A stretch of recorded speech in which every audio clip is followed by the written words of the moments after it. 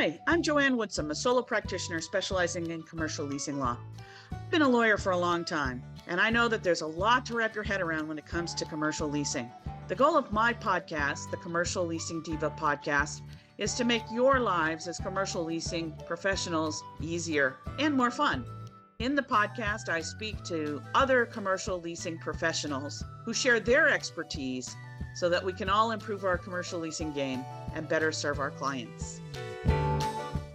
Today on the podcast, I'm delighted to welcome Natalie Wainwright. Natalie is Vice President of Logic Commercial Real Estate in charge of their tenant rep division. She's based in Las Vegas and Reno. Natalie and I have a wide-ranging discussion about the role of women in commercial real estate with a particular emphasis on commercial leasing, as well as the current market situation in Las Vegas and Reno. And I think you're really going to enjoy this conversation. I know I learned a lot, and I think you will too. Enjoy. You're muted. There you go. I was like, don't be that person. And there I was that person. Hi. That always happens. How's it going? I'm so excited. Okay, let me put you in front of me so I'm not like talking to myself. Because that's always fun, right? This whole Zoom thing is so weird, isn't it? Just talk to the side of my face, all right?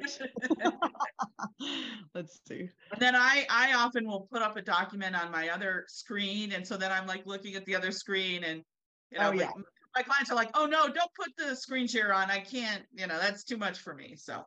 Oh, and you're like, okay, anyway. You're not, get over it. Yeah. I love your background. It's cute. Oh, thank you. I've thought about like redoing it because it's obviously my home, right. And when COVID hit, this is my dining room and it's a formal dining room, but I'm like, but I don't want to redo it. I just love it. It's like, these are the things that make me happy. So, and I have to look at them. Yeah. You'll see when I post different videos, often I'll have a dog walking through the frame. I just did one where the dog would like walk towards me and walk away from. I'm like, whatever. Yeah, it's like it's the way it is now. So there you go. And I love your handle a lot. Well, thank you. I love it. And it's I just recorded the first episode of the podcast is me sort of talking about why I call myself Commercial Leasing Diva. Oh, okay. Then I'll have to listen to it. I won't make you re-explain yourself. Or I can to make a long story short, it started out as sort of not a compliment because I had said to my boss at the time, many, many years ago, I want to only do commercial leasing. Yeah. And my boss was like, we would love you. We can't accommodate their request. But then it kind of got out that I had asked for that. And so people were like, oh, you're such a diva, and it was like kind of a joke, but it kind of wasn't a joke. Yeah, I like that. I wanted to embrace it and say a diva is like a world-class opera singer who is extremely successful at her profession. How could I not embrace such a term? Yeah, and I find that being a woman in this industry, it's like I was told today, no, Natalie, that's not the way that works. And I got to tell you, my older brother is my new business partner. And every time I hear that, I think, yes, because I'm going to teach you how this works. And so we did. And now my client's going to buy the building, not the client that you were trying to railroad in behind my client, but not presenting the offers. So, I just think CRE diva, bulldog, pit bull, shark. It's always done with kindness and love, but we've got to do what we got to do. Otherwise we just get railroaded, right? Yeah. All right. So I have an editor who will be editing this together. And there's a standard intro that I always do. But so what I thought I would start though with you, especially since you're my first person the first person I've spoken to who is in Nevada, is just to have you tell me a little bit about your CRE journey. Especially I know for women brokers, it's a little more difficult for women, I think. In my experience, all the male brokers I know, most of them, like it was a fraternity brother or it was their best friend in college whose father owned a blah, blah, and that's how they got in. And so there's not like a natural path, like lawyers, college, law school lawyer, right? For brokers, it's a little bit of a different path. So I'm always interested in, especially for women, how did you get into being a broker and what's your trajectory been like? Oh, what a great question. And I'm so thankful that you wanted me on. So thank you. You're My welcome. trajectory was super unorthodox. I needed a job and I had been a stay-at-home mom. And so I went on Craigslist because that's what you do. Okay. Of course, And Craigslist, naturally. naturally for only the sophisticated of users. And there was a job for an admin at Cushman and Wakefield. And I didn't know what that was, but I knew that I could be an admin. And or I thought I could. So I went in and got my outfit from the Goodwill, and I was told that I was not qualified. And looking back, I wasn't. Um, but they hired me as the receptionist. And Okay. so I was the receptionist, but I took it really seriously because I had 2 kids to feed and no other income. And so I dressed up really well, and I tried really hard to learn what was going on, even though it took me about a month to learn what CRE meant. Right. Commercial real estate, for people that Yeah. aren't familiar. I got it now. But Yeah, the vocabulary for commercial leasing is one of the, I mean, there's a lot of barriers to entry on commercial leasing, but one of them is just learning the vocabulary. yeah, you really gotta just know what things mean. And so because they keep the receptionist up front. If you've noticed, whenever you go to a firm, and then there's the glass doors where the magic happens. So I didn't really understand anything that was going on back there, but I just knew to speak when I was spoken to and to be there when I said I was going to be there. Pretty much that's all you have to do. That was kind of my climb. I was quickly hired to be a team exclusive admin. So kind of missed that. You were first then supposed to be hired as an admin in the back to be a group. And then if you made it a couple of years later, you went onto a team. And so I kind of missed that tier and went directly to work for a top team within the office and was their team. What a great experience and opportunity. It was a huge opportunity, huge, changed my whole life. Here I am 10 years later. And it was a top landlord broker that had teamed up with a top tenant rep. And so I got to kind of watch them both. And I saw how they both answered the phone and how their clients felt and how it all just kind of came together. And at the end of it all, I really gravitated towards the tenant rep side for Interesting. different reasons. Yeah. Right. I got to see both sides. And was this retail, office? What was it? Office. It was all office. Okay. Yeah. And I got to be a global firm. So really, if you're going to stumble somewhere, I stumbled at the right place here in Las Vegas. Yeah. Cool. And so then you made the leap to becoming a broker, part of that team or another team? Oh yeah. Well, they were like, yeah, Natalie, in a couple of years, we'll get you licensed. And, so I called my dad, who's my best friend in Vegas. And I go, Dad, I got to borrow some money. Because I knew, right. I think I was making $14 an hour, which again, thank you, Cushman. I needed it, but not enough for 2 babies. Right. And I call them babies, but they were older. And so I licensed myself. And I would listen to the CDs on tape and all of that. And I cried when I passed my test the first time. I mean, you're a lawyer, so listen, you and the bar, you get it. You know what I went through. Okay? All the pressure, and especially when your livelihood is hanging on it. There's a lot of and you're working a full-time job, and this is on the side, and you're doing it on a dream, right? It's a dream. No one is paying you to do it. It's with the hope that this will lead you to the next great thing. Well, because I saw the checks they would get. And I remember they would send me to pick up the checks. And I was married. I was a military wife. So if you remember, you would get, I don't know, you remember what it's like when you got a tax, what do they call them? Sure. A return, tax return. I don't remember what they're called. Tax return. And it would be that big chunk of money.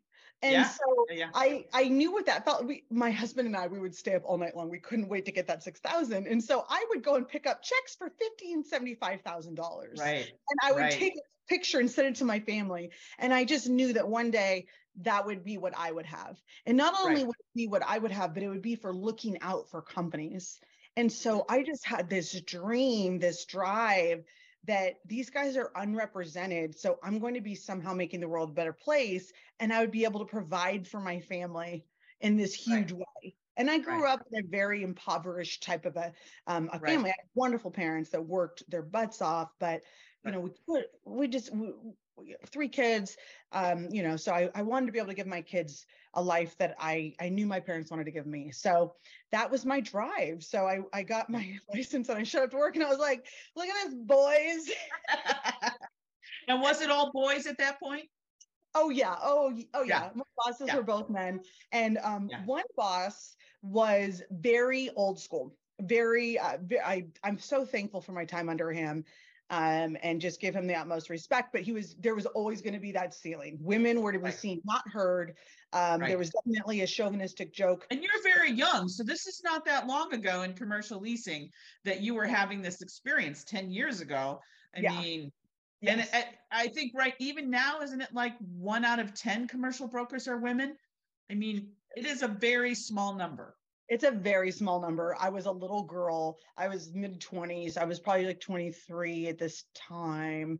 Not to date myself, but like I was like mid-20s, Right. didn't really. Plus, you came from a background, it sounds like, where you weren't used to an office. I come from a similar background. First time I was in a law firm was when I clerked as a summer associate in law school. I had never been in a law firm before. Really? And I'd never been in an office before. And so it was all very challenging, just beginning to navigate the bro code and office politics. And that was all extremely mysterious to me when I first started. And were you like me, where you were a little bit naive and I was very naive. I didn't know a lot of what went on. And I thought what people said was what they meant. And because I was a stay-at-home mom before, so my frame of reference was other moms and that. And I am well traveled. I got to live in Greece, but I didn't know what I didn't know, and so Exactly. it was a little bit of an eye opener, It took me a long time to understand, because I had always perceived obviously I know I'm a woman, so that was not rocket science, but I didn't understand how other people just look at a person's gender or race or whatever, and they just apply a stereotype. Somehow I thought that didn't apply to me. No. And it took me a long time to understand how people viewed me, in this male-dominated world. These men viewed me as very different from them. Yeah. And I think maybe being naive was a good thing in the beginning, to not know that. Yeah, that's interesting too. And I appreciate this conversation that we're having. And it might be different than what you had scheduled for us, but I think also to that was the fact that I was uneducated. I graduated high school, and I was a teenage mother. My daughter's turning 20 this year in a few months, and I'm 36.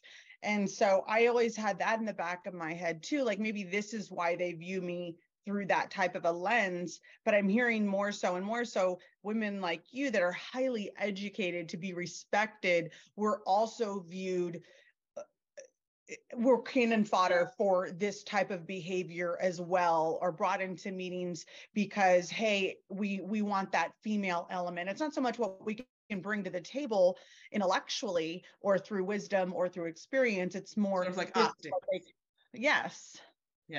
Well, so, I'm quite a bit older than you, but I think the law firm experience was then what CRE is now, which is that women are just slowly breaking in.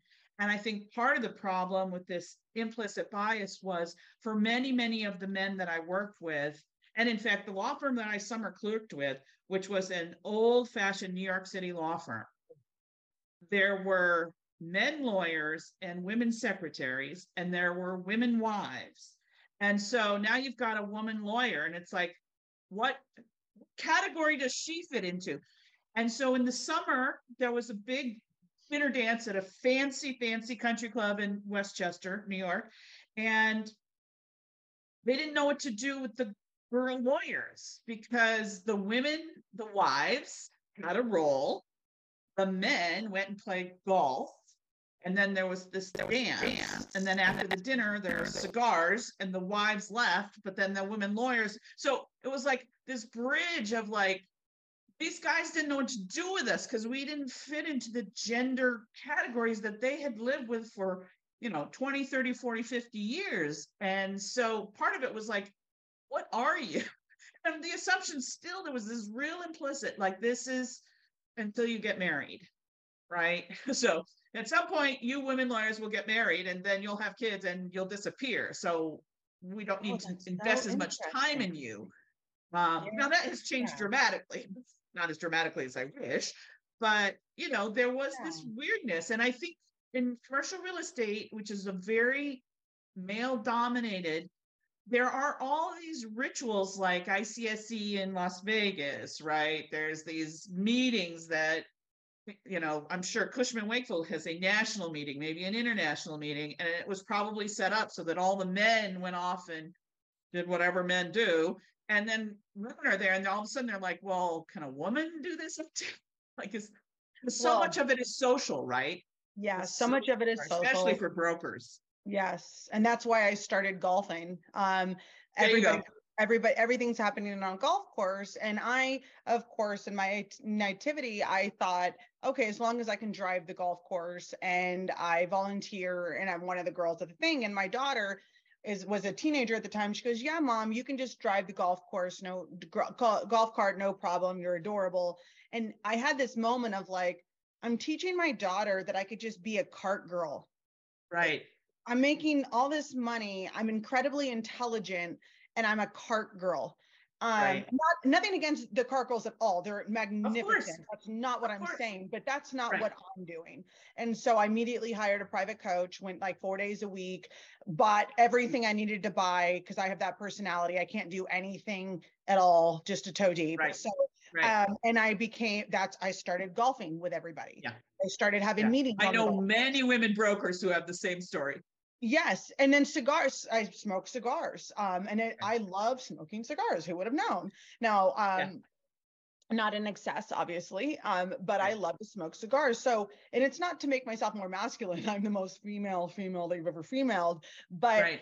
I hear what you're saying. And then to get back to my bosses, one was that like I was always going to have this glass ceiling. He was that way in his marriage. And I could see where I was capped. Right. And Right. and I could see that I was a little bit of a novelty item. Right. Now my other boss, not at all. He was like all in on me becoming whatever I saw in my head. He was the fiercest of my like advocates. He made me like, we eventually became partners. And it was great. It was absolutely great. And because of him, I was able to become what I think I am today and then some. And it was, we're not, obviously no longer partners. We ended that about 3 years ago, but that was kind of the trajectory into the field. And that's why it's so hard for women to break in, because if you don't have somebody that is going to be your ally, Right. it's very hard. It's very, Yeah. very, very hard. And especially the women that do make it, the women that make it in their careers, there seems to be this really, it's like a bro club for women to say, oh, it wasn't that hard. I made it. It's not that hard. Or they just stay silent. Or when they Right. see it coming, they want to be the only one at the boardroom table. We have quite a few Right. of those ones. And they've got all Right. these acronyms after their names. And sure, they'll be friends with other women of the same caliber, but Right. God have mercy and save your soul. If you're 20 to 25 years younger, you want to make the industry better, and you say things like, hey, it's a little bit tough. It's okay. I'm here for you. Because then Right. you're like the leper. It's not classy. Right. You're unprofessional. It's Right. got a lot better. What do you know? And it's like, Right. okay, fine. You don't like me, but the 5,000 women that watch me around the country, that I make it a better place for them, are way more important than being in your, over 50 mean girl club. And I'm not even putting ages on it to be ageism at Right. all. All my friends Right. are in their 40s and 50s because my kids are, way older. But it's like, there's this mean girls club, and it's like, Yeah. do you know what I'm saying? Yeah, absolutely. And one of my little side projects is I started this group called Women in Leasing Law about 9 years ago, and it is a consortium of women leasing lawyers. And when I first started it, especially men were like, so the point was to uplift, support, and educate ourselves. And yeah, that's Maggie. She's Oh, hi, visiting. Maggie. Look at him. Oh, cute. Okay. Um, Sorry. Okay. so the point of it was to uplift, support, and educate women commercial leasing lawyers so that we could all be better. Because certainly when I started, there were not that many women in real estate law, especially commercial real estate. And now that's changed dramatically, but certainly when I started. And a number of people, especially men, said, why would you form a group with your competitors? So there are not many women leasing lawyers. One of the things that makes you stand out is presumably because you're a woman leasing lawyer, and now you're joining hands with all these other women leasing lawyers.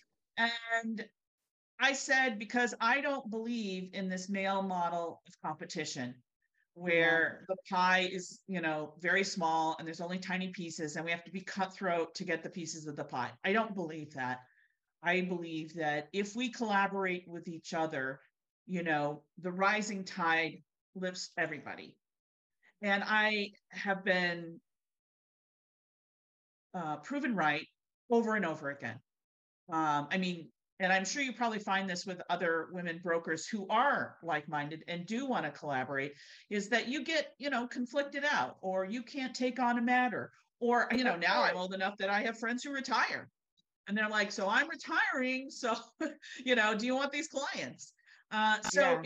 It has turned out to be fantastic. And the other thing is, as I'm sure you discovered, there's an extra level of anxiety being a woman in a commercial real estate environment where you're learning, because you don't want to ask too many questions, because then people are going to be like, oh, she doesn't know anything.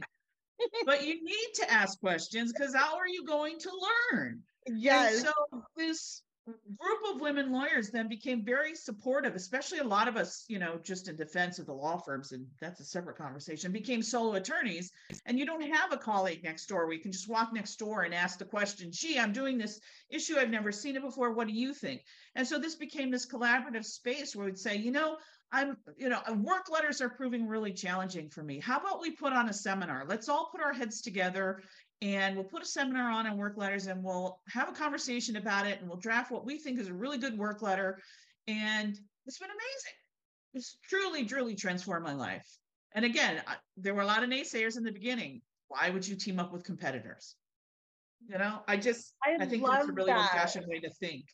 Oh, I love that. And I'm so glad we found each other. Yes, that's exactly what I think. And that's what I've done. And I think it's really helped in the commercial real estate world, because the landlord brokers and they're competitors too, because just because I'm exclusive doesn't mean that they don't do tenant rep work, just because they're landlord brokers. And we're all so close that they send me their rent rolls. Now, I'm not an ambulance chasing tenant rep, right? I've never used a rent roll to be like, hey, your release is for up, or to spam mail. I use it to be a more knowledgeable broker. And so they trust me so much. I send a text like, hey, can you send me for that project that has 100 tenants? And they send it over. And you create that atmosphere. It makes us all better. And as for needing to learn, I love that so much. And I love being on the phone. I've only been doing this for 10 years. And so when I am on the phone with an OG office broker from CBRE that's been doing this for 25 years, and something really interesting happens in a lease, or my tenant asks a question, I show all of my cards, and it's one of my superpowers. It's like, hey, I'm asking you this from a mentor perspective, even though they're the landlord broker and I'm the tenant broker. And it's like, I've never seen this before. Have you? And they're like, I've only ever seen it once. It's actually a really cool way to get a deal done. And we can structure it to where the competitor,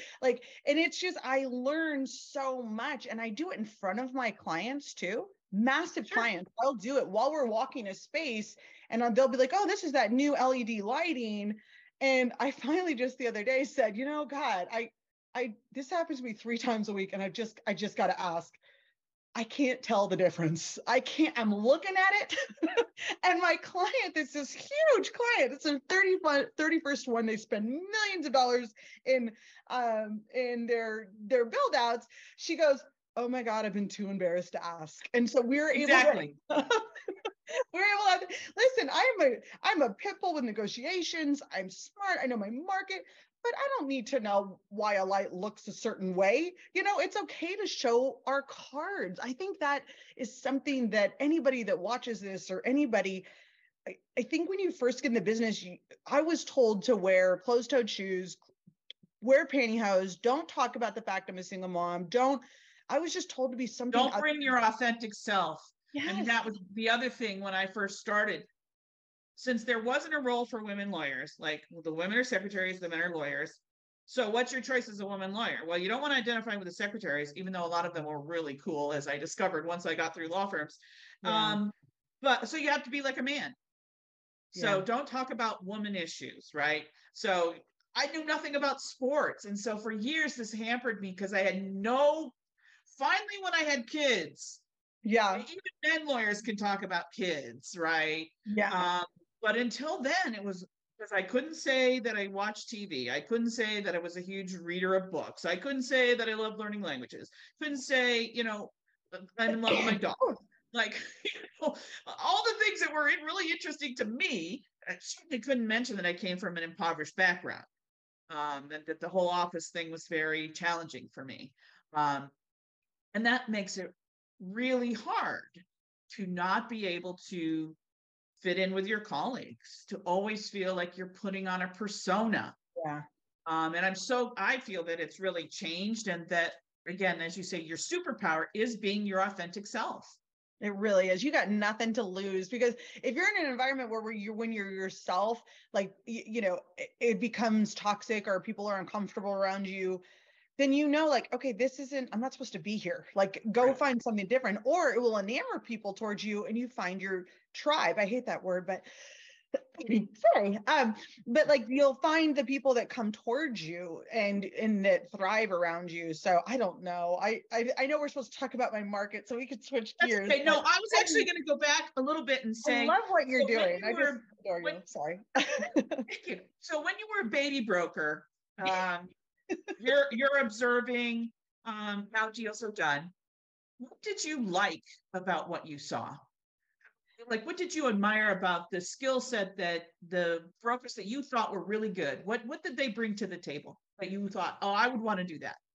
For sure. I loved under the landlord broker. So he had a bunch of listings as an office broker, and some of them were kind of the C stuff, the stuff that was 20, 30 cents, $1 cheaper than everything else. And this broker would work those listings as hard as he was work his, let's say, more class B, class A stuff.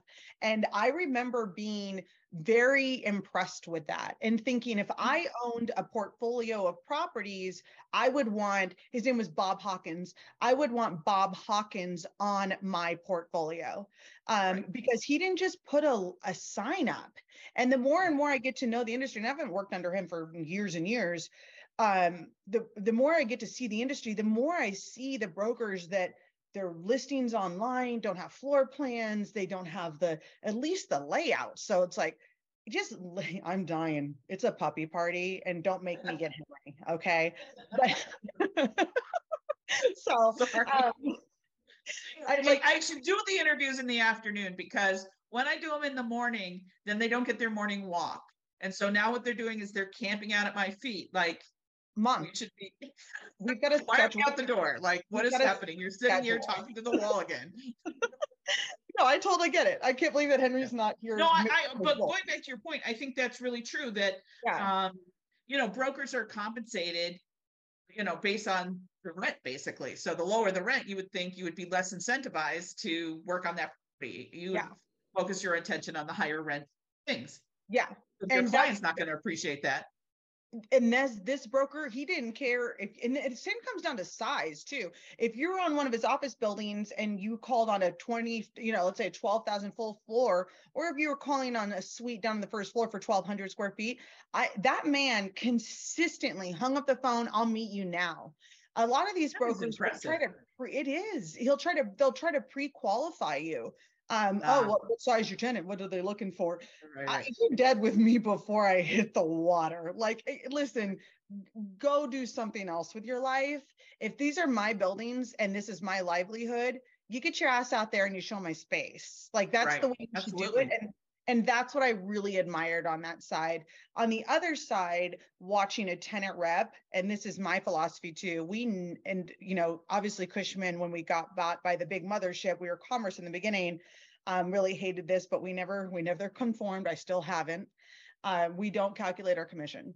And on the front end, never, ever. I'm closing 2 behemoths right now. I know that the range of what it is, but I couldn't tell you the exact. And the reason being is the better we do our job, the less money we make. So if I'm fighting a landlord for a lower rate, more free rent, and so on, it means I'm going to make less money. Right, because the way brokers are compensated, so people understand, is a percent of the rent over the term of the lease. So if you negotiate for your tenant client that the rent is lower, your take-home pay is lower. And if they get free rent, we don't get paid on free rent. There's no money on the front. Right. There's no. So if I'm doing a 7-year deal and we get 5 months of free rent, and if I get 30 cents under asking, we don't get money on that. And it's such a high. It's such a high. And my landlords, I have to sign NDAs at the end of probably about 60% of my deals, because they don't want word out that I got the concessions that I got. Such a good deal. Yeah. So Yeah. if you don't, how does that work? So you have a listing, you have an exclusive listing agreement with your tenant client, and the listing agreement just gives a range of what you could charge for the commission? Well, I never have listing agreements, to correct you, because Okay. So I always have an exclusive representation agreement. Okay. And the landlords always pay my fee. So my tenants never have to pay my fee.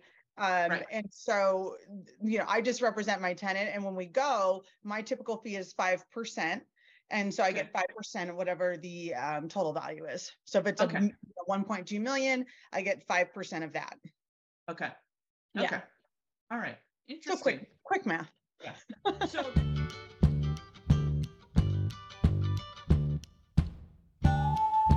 I'm Joanne Woodsum. Thanks for listening to the Commercial Leasing Diva podcast.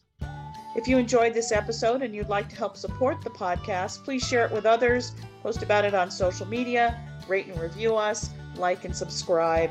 You know the drill. The podcast is produced by Sandy Viteri and edited by Matthew Salanoa. Thank you so much again, and we'll see you next time.